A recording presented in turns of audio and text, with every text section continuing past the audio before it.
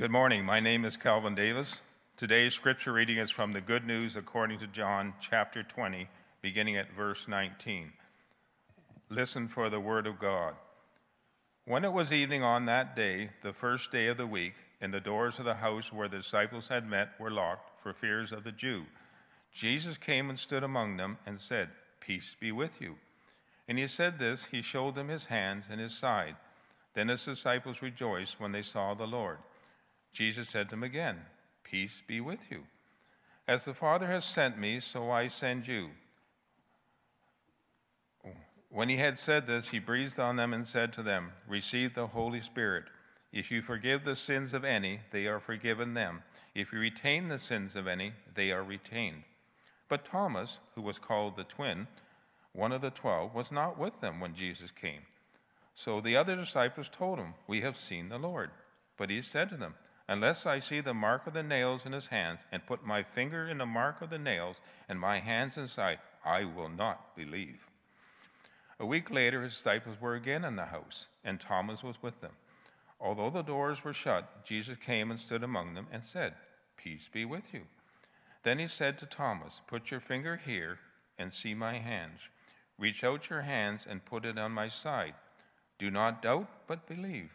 Thomas then answered, "My Lord, my God." Jesus said to him, "Have you believed because you have seen me? Blessed are those who have not seen and yet come to believe." Now Jesus did many other signs in the presence of his disciples, which are not written in this book. But these are written so that you may come to believe that Jesus is the Messiah, the Son of God, and through believing you may have life in his name. Hear what the Spirit is saying to the church. Thanks be to God.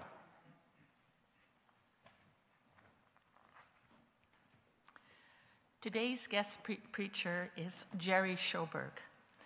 Originally from Vancouver, Jerry was most recently Senior Academic Administrator at Regent College on the UBC campus, and he taught a variety of courses there in the New Testament and biblical languages.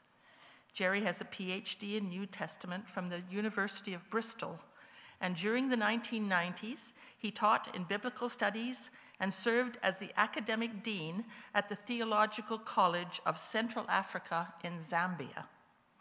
As mentioned, he's originally from Vancouver, having moved to Courtenay with his wife, Mary Carroll, whom he met while studying at Regent College. Having previously been involved in Grandview Calvary Baptist Church in East Vancouver, we are delighted that Jerry and Mary Carroll have shared their gifts at 2 United Churches in the Comox Valley. In addition to participating at St. George's, Jerry is now preaching the second Sunday of every month at Union Bay United Church. Please join me in welcoming Jerry to the pulpit this morning.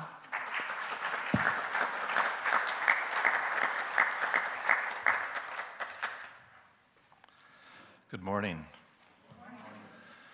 Welcome to the second Sunday of Easter. The text that was read for us this morning is apt, since it mostly has to do with what happened 1 week after Easter. The text actually starts on Easter Day. It's Sunday evening, and the disciples decide that they need to have an emergency meeting to talk about what they're going to do next. They had great hopes for the movement, coming to Jerusalem and expecting things would change. But the leaders of the Jews and of the Romans had conspired together to do away with Jesus. They crucified him right in front of everyone. What were his followers supposed to do now? They were confused. They were afraid. Peter and one of the others had been to Jesus' tomb and reported that someone had taken his body away. To make matters more difficult, one of the ladies who traveled with them, Mary Magdalene, swore that she had seen Jesus and spoken with him in the garden nearby. But women can be a bit excitable. I mean, rise from the dead? If only. So there they were, gathered together in a friend's home. Someone said, "We need some food." Thomas said, "I'll go for pizza." Bartholomew asked, "See if they have pineapple." The others looked somewhat quizzically at Bartholomew. But the point is that Thomas was not there for what happened next. As they were talking with each other, all of a sudden, Jesus was there in their midst, flesh and blood, full of life, speaking peace. And he said, "Boy, have I got a story to tell you."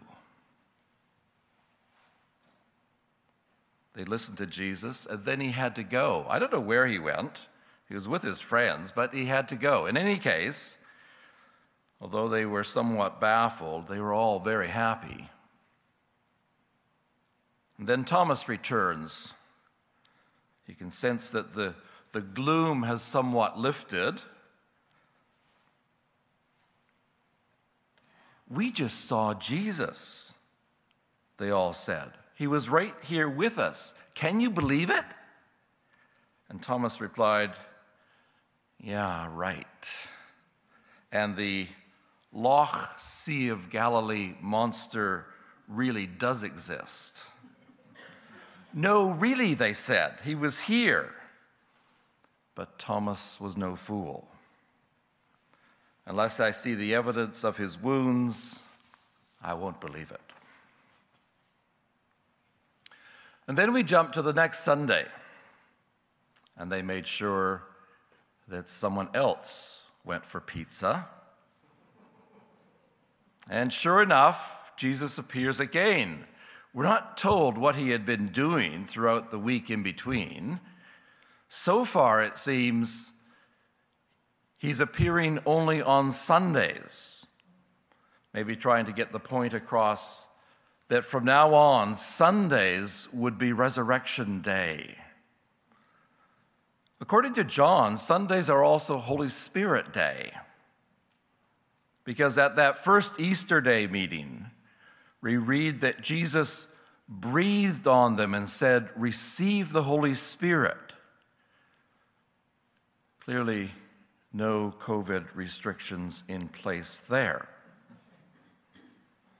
But this appears to be like John's version of the Pentecost. The Spirit that Jesus had been talking about, the Spirit who would lead you into all truth, now is being given to Jesus' followers. So Sunday becomes both Resurrection Day and Holy Spirit Day. It's New Life Day. It's why, for example, the 40 days of Lent take 46 calendar days to complete, because we don't count the Sundays. For Jesus' followers, Sundays are always a celebration of resurrection and new life. That's why you are allowed to eat chocolate on the Sundays during Lent.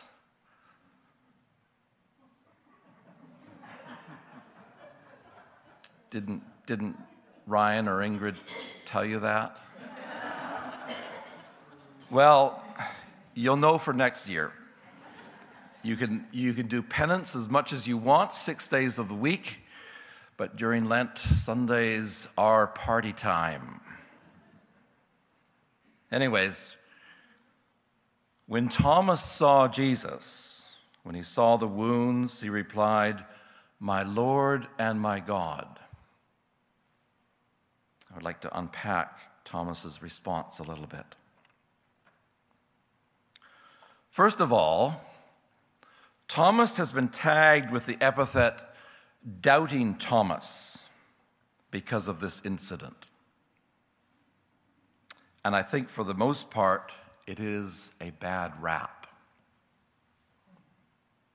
Admittedly, Thomas is a bit of a dramatic foil in John's gospel. He says things ironically, He sets the stage for Jesus to say something very profound. For example, you remember when hearing that Lazarus had died, Jesus tells his disciples that now they're going to go and see the place where he was buried, not far from Jerusalem, where trouble was brooding.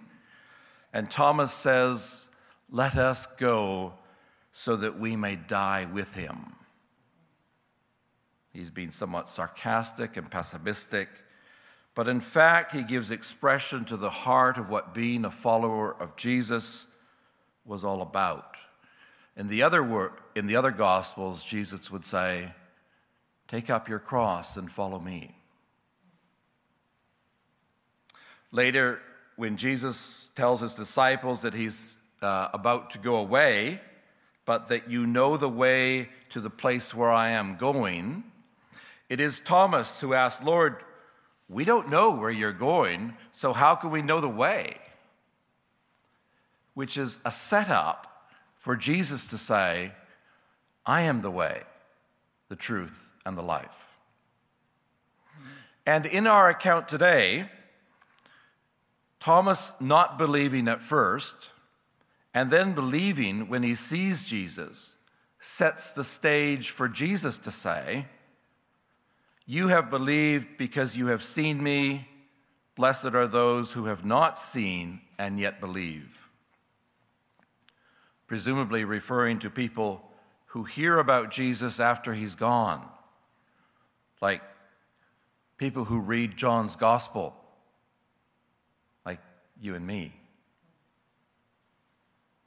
But still, I think labeling Thomas as doubting is a bad rap. He was, after all, only asking to see the evidence that all the other disciples had seen. Fair enough. Many people after this would hear about Jesus who would not have the privilege of seeing him in person.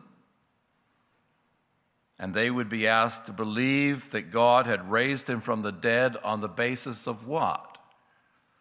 On the basis of the credibility of the testimony of the apostles, on the reality of seeing God at work in people's lives, on the experience of the Spirit of Jesus in his followers.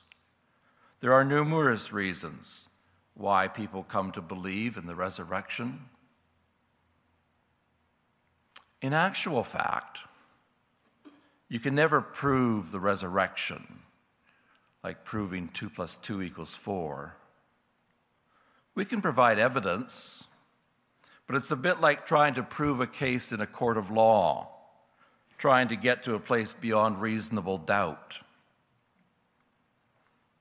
And we can't do that with the resurrection, lest someone think all of this is an exercise in wishful thinking. For example, the quip I made earlier about women being somewhat excitable, that is, not being very reliable witnesses, actually reflects the dominant opinion of that day, such that if you were to make up a story about someone rising from the dead, you wouldn't have your first witnesses be women. It's also interesting that Jesus' followers began meeting on the first day of the week to worship on the first day of the week. Something very profound must have happened to change these Jews from worshiping on the Sabbath to worshiping on the Sunday. Indeed, the very existence of the ongoing Jesus movement is evidence that something radical had happened. There were several other messianic type movements, both before Jesus and after Jesus. And when they got out of control, typically what would happen is the Romans would come, arrest the leader, put him in jail or execute him, and that was all it took. The followers would disperse, the revolution would be thwarted, and we would never hear about it again. So why didn't the Jesus movement stop when they killed Jesus? As I said, you can never prove Jesus' resurrection, but as a historian, there is evidence to suggest that it's not as crazy a concept as it might first appear. But back to Thomas. I wonder whether Thomas isn't the saint, exactly the saint that we need for today. The example of someone who will ask critical questions before committing himself. I know some people struggle with doubt. And people struggle with different issues and at different levels of intensity. For some, it makes them inquisitive. For others, it makes them despondent. I don't have a panacea for doubt. But I will say that some level of doubt is both helpful and healthy. We live in an age where we have been lied to by people in power. For me, it began with the Pentagon Papers and Watergate, although I'm quite aware that people had been lying prior to that.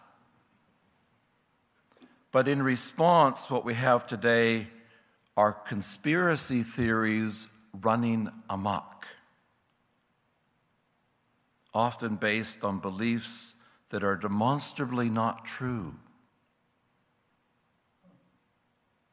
Some were just funny. The earth is flat. The moon landing was staged. I saw a UFO.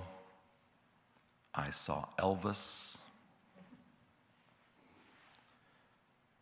But now they've become more serious, starting with the assassination of JFK and the involvement of the CIA, the mafia, the vice president, Fidel Castro, the KGB, whoever you want.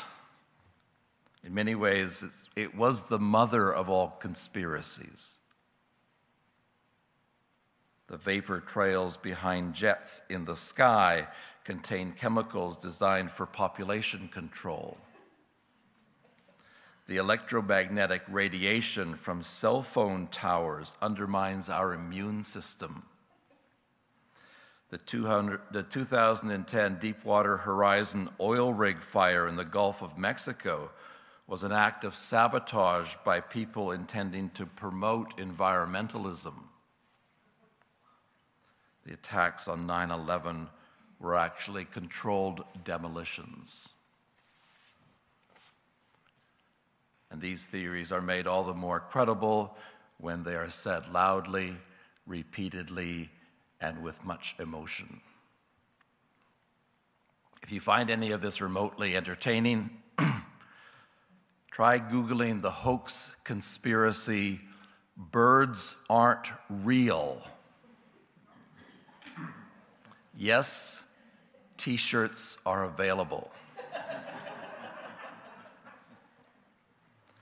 But indeed, some conspiracy theories have led to great distress, social upheaval, and some have been absolutely catastrophic.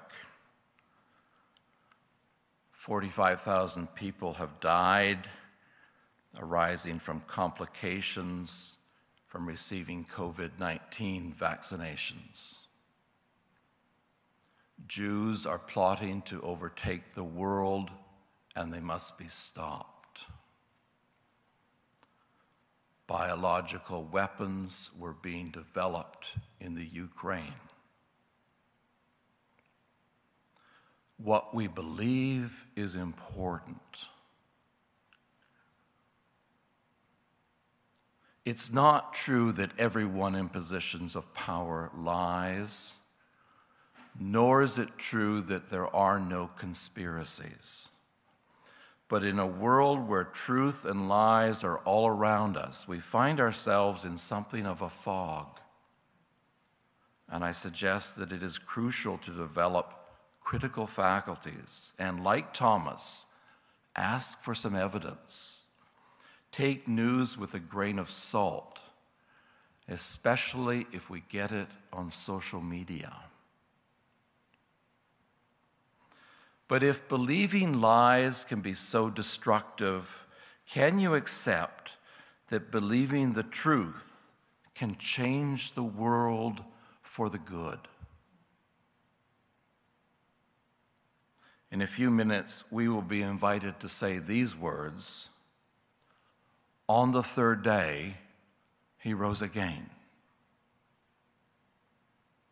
What if saying that were not simply a ticking of a box to confirm our orthodoxy, but rather the opening of a new reality? For for Thomas and his fellow disciples, what would Jesus' resurrection have meant for them? I suggest three things. First, Jesus' resurrection means that Jesus' ministry has been vindicated. It would mean that welcoming the marginalized matters, that forgiveness of sins matters, that healing the sick matters, that blessing the poor matters, that welcoming children matters, that teaching about the kingdom of God matters, that challenging the oppressors matters. All that he said and did gets punctuated with an exclamation point.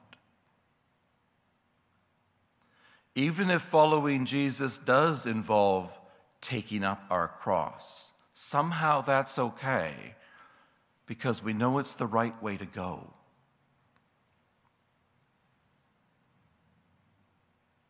Second, Jesus' resurrection means that bodily life is affirmed. Hope for resurrection after death was part of the faith of some Jews, but no one else in the ancient world hoped for that. No one else wanted it.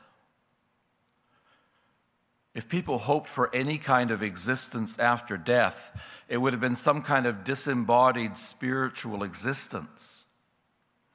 The point was that being embodied was part of the problem.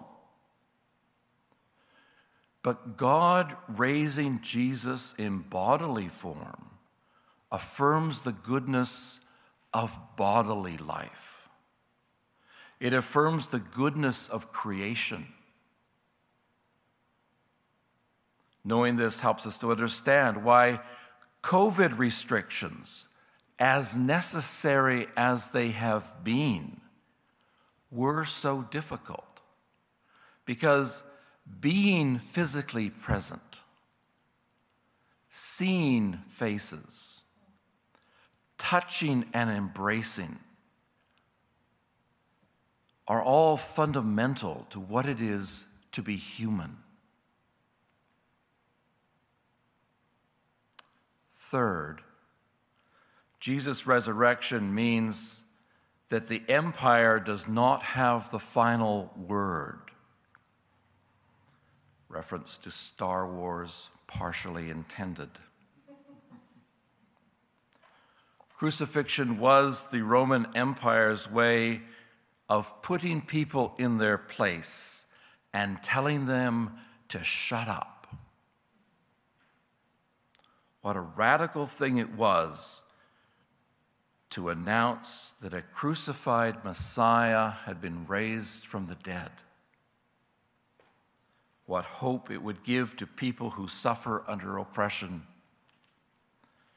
God really is more powerful than the Romans, even more powerful than death. When all seems lost, God can redeem the hopeless. This morning we are being invited on Resurrection Day to meet together, to encounter Jesus anew, and to confess along with Thomas, my Lord and my God. Amen.